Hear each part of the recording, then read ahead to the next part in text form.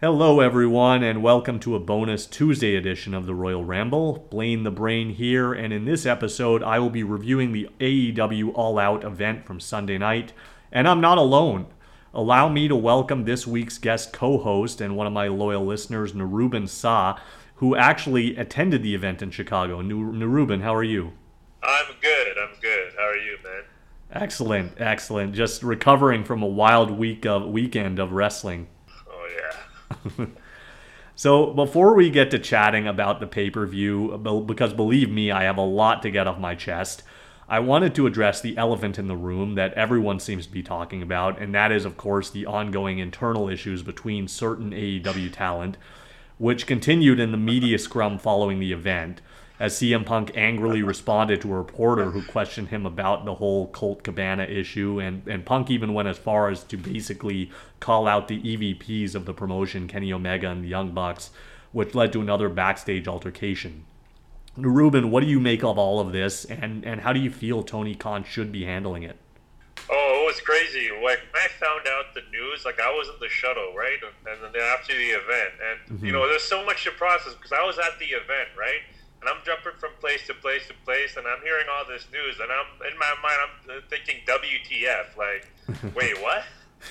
Wait, I was just like, it was crazy. It was crazy just hearing it, and I couldn't really fully process it till the next day because it was just so much. And I was like, everyone's saying it was a work, it was a shoot, and I don't think this is a work. Like, I think that this is definitely a shoot.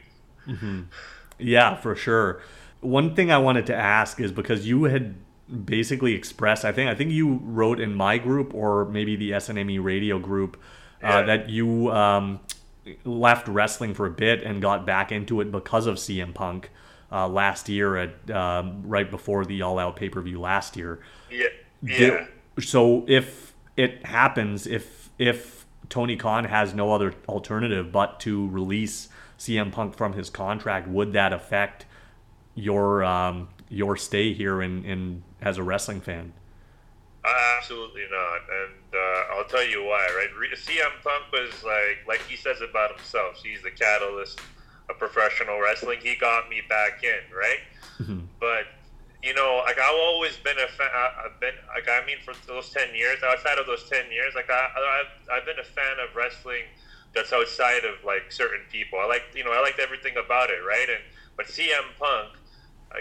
Right before I left, was one of my favorite wrestlers, right? But if he leaves, then I'm still saying, right? Because CM Punk got me in, but I didn't stay for CM Punk. I stayed for everything that happened after. Right. I stayed for Kenny Omega. I stayed for Danielson.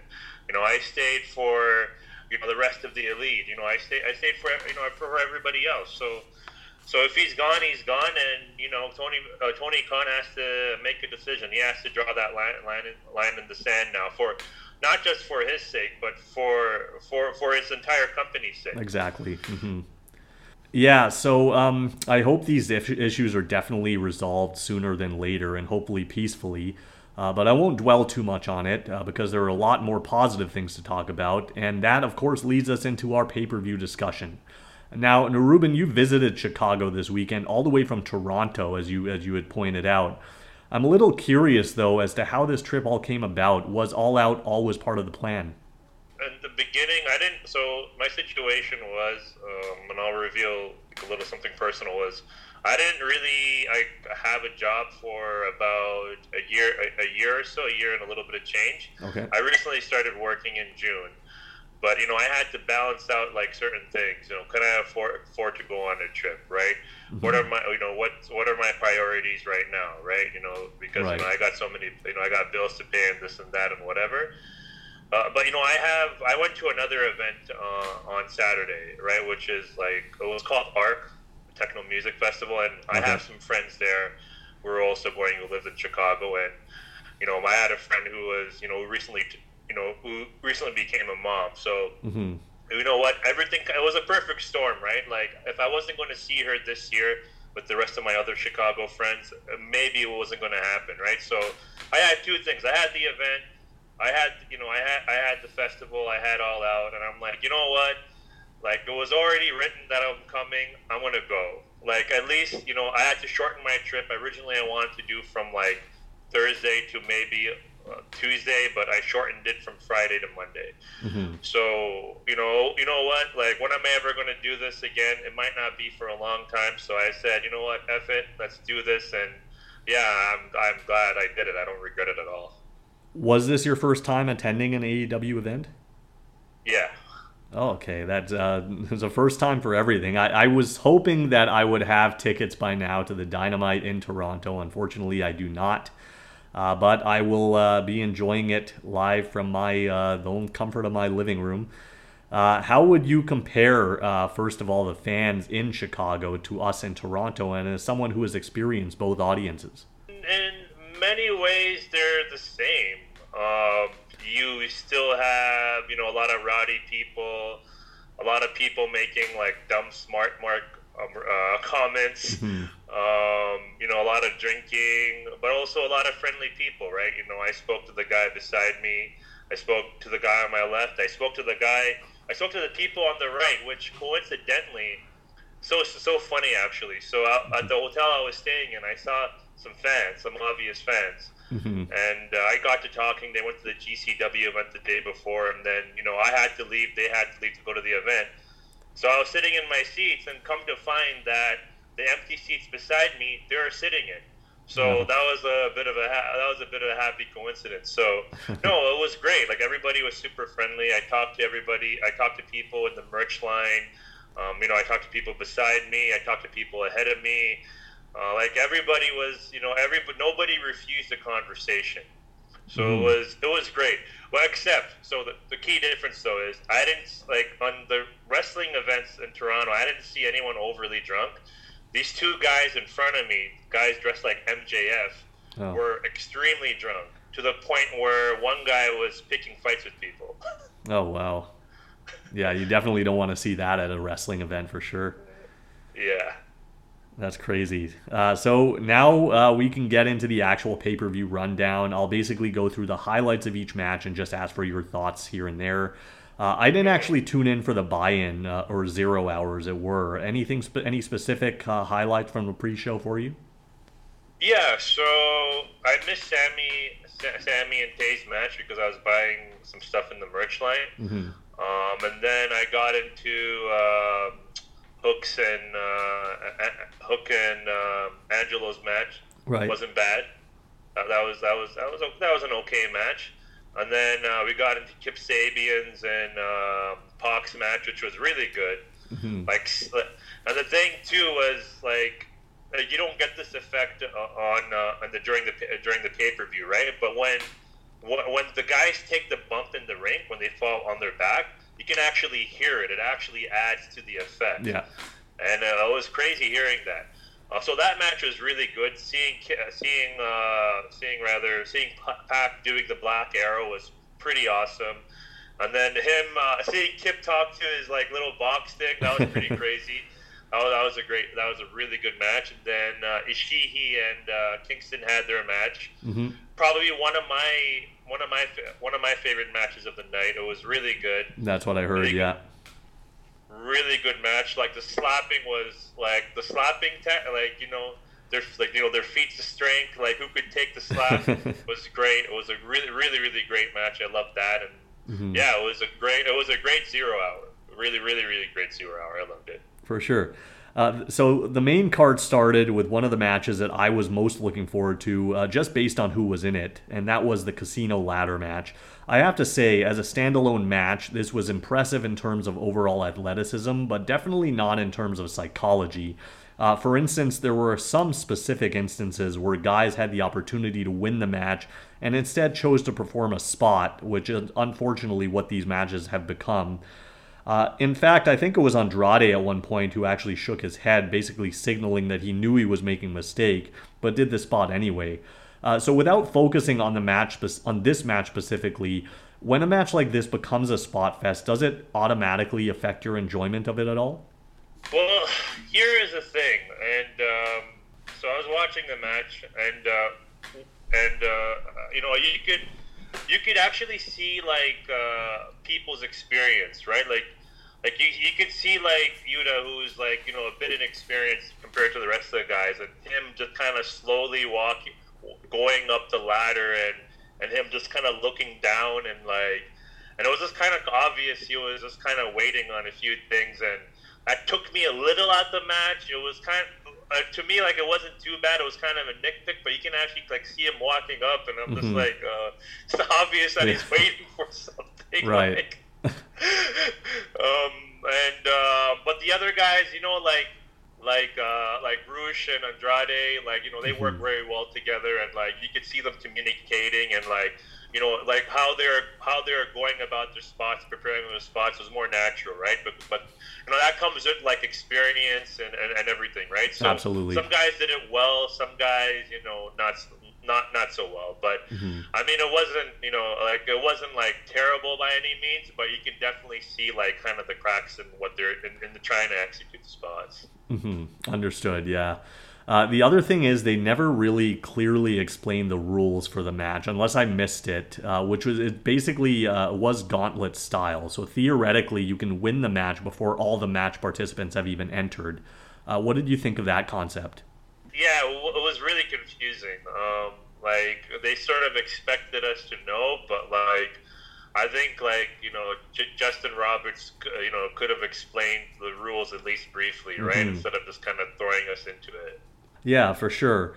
Well, just to go through the match, Wheeler and Phoenix started things off and were soon joined by Rush, Andrade, and then Claudio.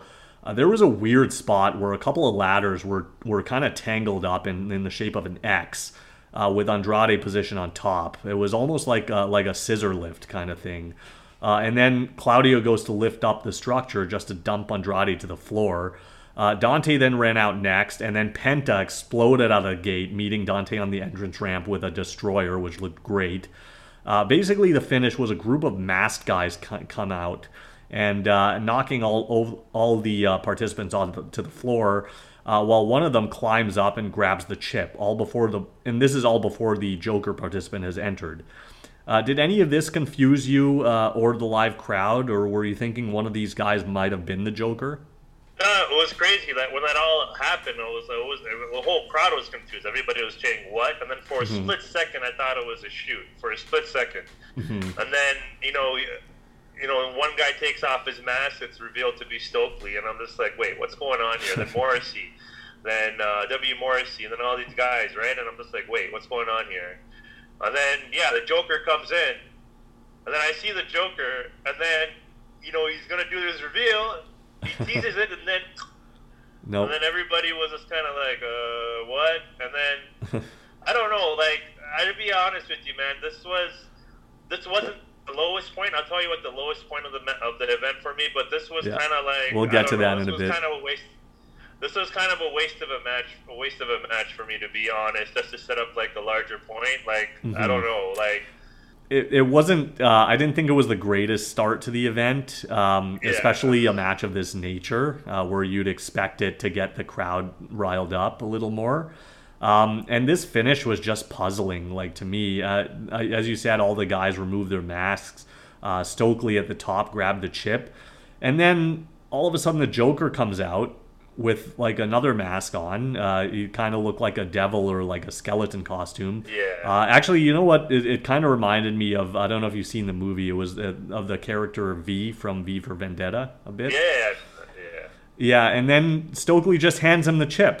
And then, like, I mean, I know the rules are not explained, but I'm pretty sure that's not how you win the match. No, not at all. Yeah, and as you said, of course, he teases removing the mask, but instead shakes his finger and just walks away. The tournament finals were next to crown new first ever trios champions in AEW, featuring the elite team of Kenny Omega and the Young Bucks, the EVPs, against Hangman Page and the Dark Order, which is represented by John Silver and Alex Reynolds. This was great, I thought. Very fast-paced, as we all expected. The crowd seemed to pop huge for Kenny versus Hangman. How was the live reaction to that? Oh, it was great. Like, it was like, the whole tease throughout the entire match, and then them finally meeting, like, it was palpable. It was like, whoa, like, you could feel it. It was crazy. Like, the crowd's reaction, like, them getting into it, it it was definitely like one of my favorite matches for sure. Like it was great. I absolutely loved it, and it was a very well constructed match, I found. So the story, as we alluded to, was basically the continuation of the issues between Paige and the Elite and whether they're still friends or not. In the end, it was Paige accidentally hitting Johnny Hungy with his buckshot lariat, which led to Kenny getting the pin and the Elite winning the belts. So I love this finish. Again, a lot of continuity there. There's multiple directions you can go with it.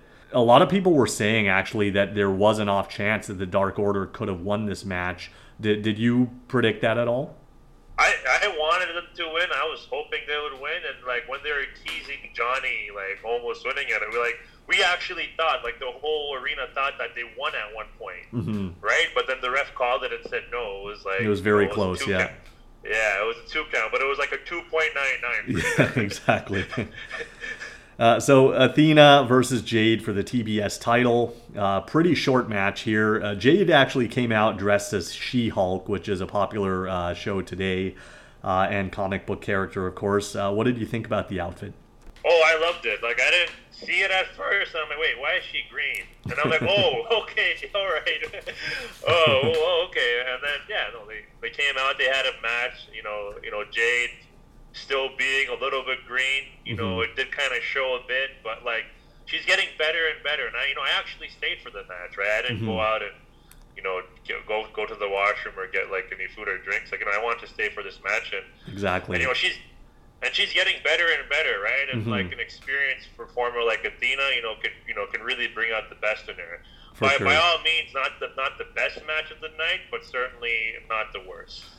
Yeah, I have to say that I was a little surprised at the outcome. I definitely expected a title change here, but the champ retains with Jaded after catching Athena coming off the ropes with a pump kick. Then we went into an interview. Marvez was outside in the parking lot interviewing CM Punk, who pulled in with a steal, basically asking about Punk's health. Punk says that he's not at 100%, but Mox isn't fighting him tonight. Instead, he's fighting the whole city of Chicago.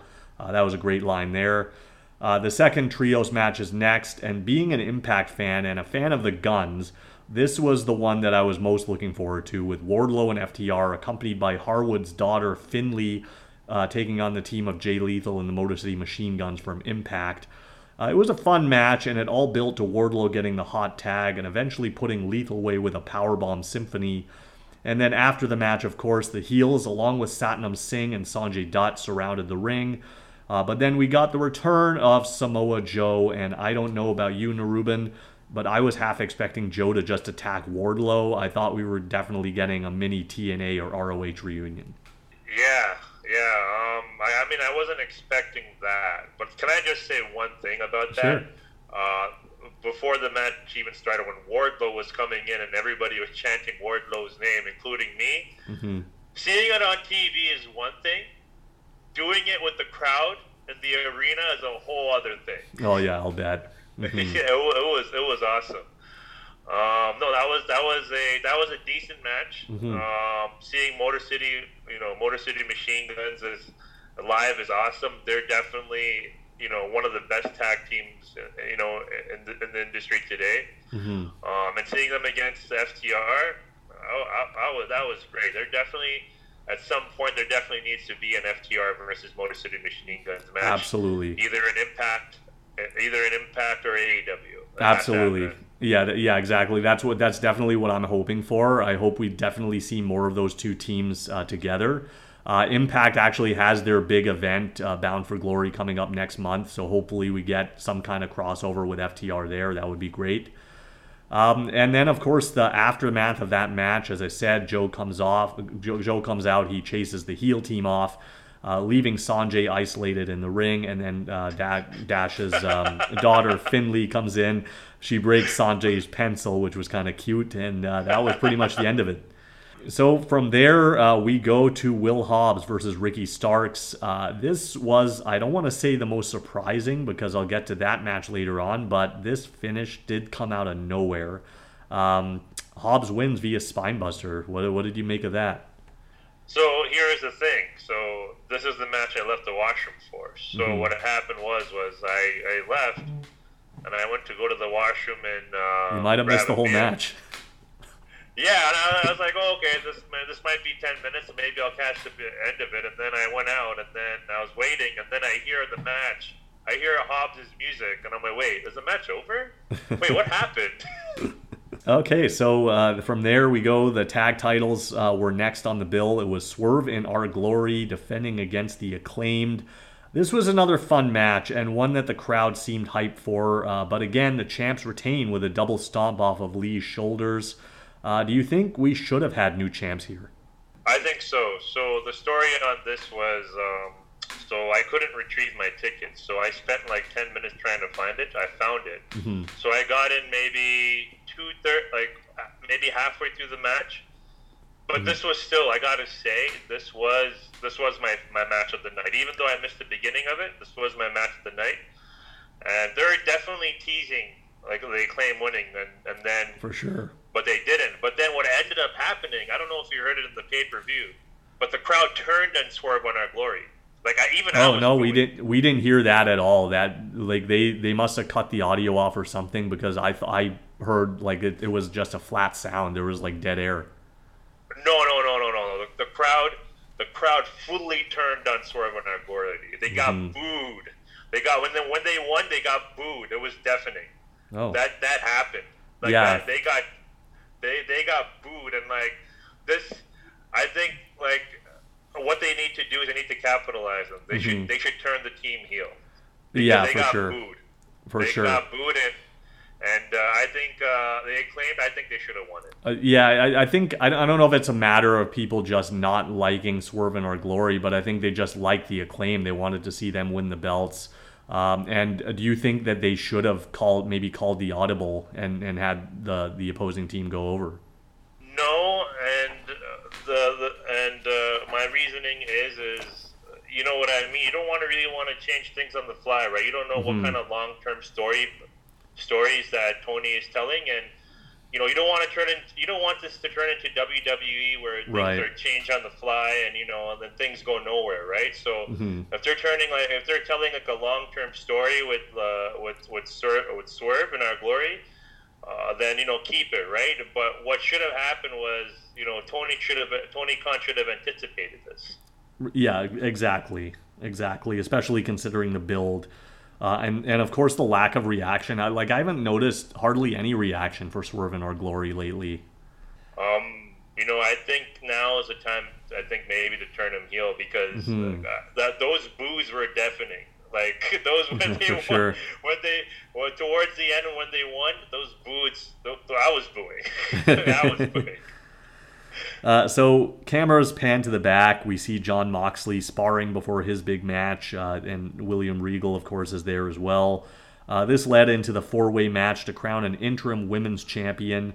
Niruban, this is something that I've gone off quite a bit lately. I cannot stand the concept of interim titles in any company. To me, it's just a temporary title that doesn't mean anything. What is your take on that? I don't know.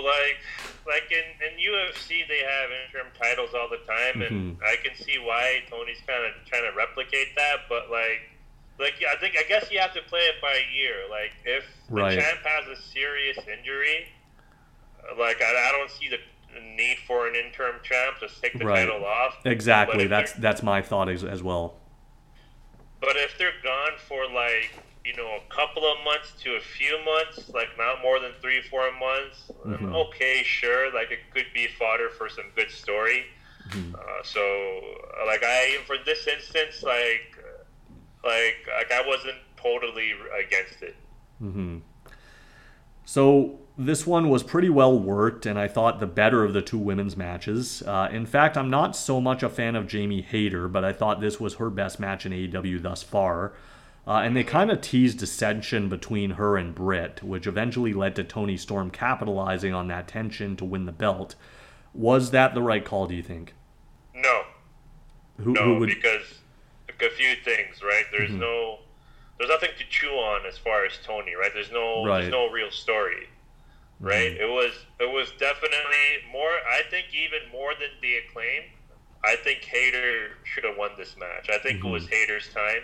Right. Hayter should have definitely got the belt. And at one point, like the cheers for Hayter were deafening, just like the cheers for the Acclaimed were. The cheers, the boos for Swerve in Our Glory. Right. The cheers for Hayter were deafening. Like the whole crowd wanted Hayter to win. Yeah, like Hayter is kind of like positioned like another Wardlow to me. Like I think that, and what I thought would have happened, they kind of did tease it in this match, is that Britt would end up stealing the win away from Hayter and end up being the champion again, and then they could do the chase with Jamie Hayter. Yeah, exactly. And I know we talked about, just minutes before talking about like calling an audible and the terms, like in terms of long-term storytelling. I think in this instance, if they were to call it audible, they should have done it for this, because there is no story. There's no story with Toni Storm. Like I'm sorry. Like she's a great wrestler. Like she's good. She's like one of the top women wrestlers in the industry. But there's no story, right? Like what do you do with Toni Storm in the title, right? Like nothing really, right? With Hayter, there is a story already. There's a story here. So I think I think maybe if they were to call an audible, they should have called an audible for that. True. Yeah, that makes sense. Okay, here it is. It wasn't a match, but I'm just going to call it an angle. It is what it is, and one of the worst ones of the year, in my opinion. It was supposed to be Jungle Boy versus Christian Cage. They actually showed JB's actual mother and sister seated at ringside, and Christian tried to rile them up. But then Jungle Boy comes out, and he's waiting for Luchasaurus, who comes out of the opposite tunnel and suddenly just chokeslams Jungle Boy onto the steel pyro grid. Jungle Boy eventually makes his way to the ring and is immediately speared by Christian, who then hits the kill switch, and that's it. Okay, so I'm going to ask for your opinion in a bit, but first, I had heard that Christian was injured. One of our listeners, Matthew Smith, had posted about that. Hence why this was turned into a short match, which is fine. How I would have done it, though, is have Jungle Boy win the squash match. Then you do the post-match angle with Luchasaurus. And then Christian can always use the excuse that Jungle Boy beat him while he was injured and couldn't take him straight up. Perfect heel thing to do. How did the live crowd react to this outcome, and where do you see this one going from here? So I was surprised. We were all surprised that happened. We were like, "Wait, what?" And then when the match happened and Christian squashed him, it was like we all thought it was bullshit. This was the lowest point of the pay-per-view. This was a point, and I think definitely this was the wrong call. Like I see where it kind of makes sense, but I think. Like I agree with you. I think Jungle Boy should have gone over, but I'm guessing the reasoning was Luchasaurus, effed Jungle Boy up, so Jungle Boy couldn't compete. So maybe they're setting up a match somewhere down the line, possibly Full Gear, or maybe one of the special Dynamites for Jungle Boy to finally go over Christian. This next interview definitely could have been held off for TV. Basically, Marvez is between Best Friends and Death Triangle and talked about their match on Dynamite this week. I'll tell you what was necessary, though, and that was the next match between Chris Jericho and Bryan Danielson. This was my pick for match of the night.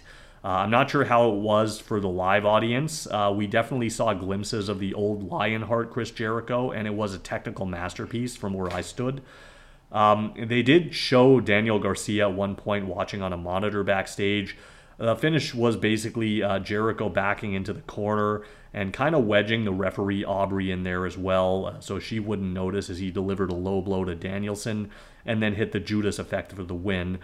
I did see a lot of people afterwards complaining, saying that Jericho didn't need the win, but I didn't mind it. I mean, I don't think Danielson particularly needed the win either. What did you think of that? This was definitely my second favorite match of the night. It was great. They're two masters of their craft. I know Jericho proving once again that he's the GOAT. Danielson, even though he lost, proving why he's probably he is the best wrestler of our generation, right? And it was great. It was great, and the whole match from beginning to end was great. Like what was it, Elliot Taylor, the guy who sang Right. Danielson's theme song. That was pretty cool seeing him, and yeah, just from beginning to end, like really, really solid match. My second favorite match of the night, and it was great. The crowd loved it. The crowd ate it up, and yeah, it was really good.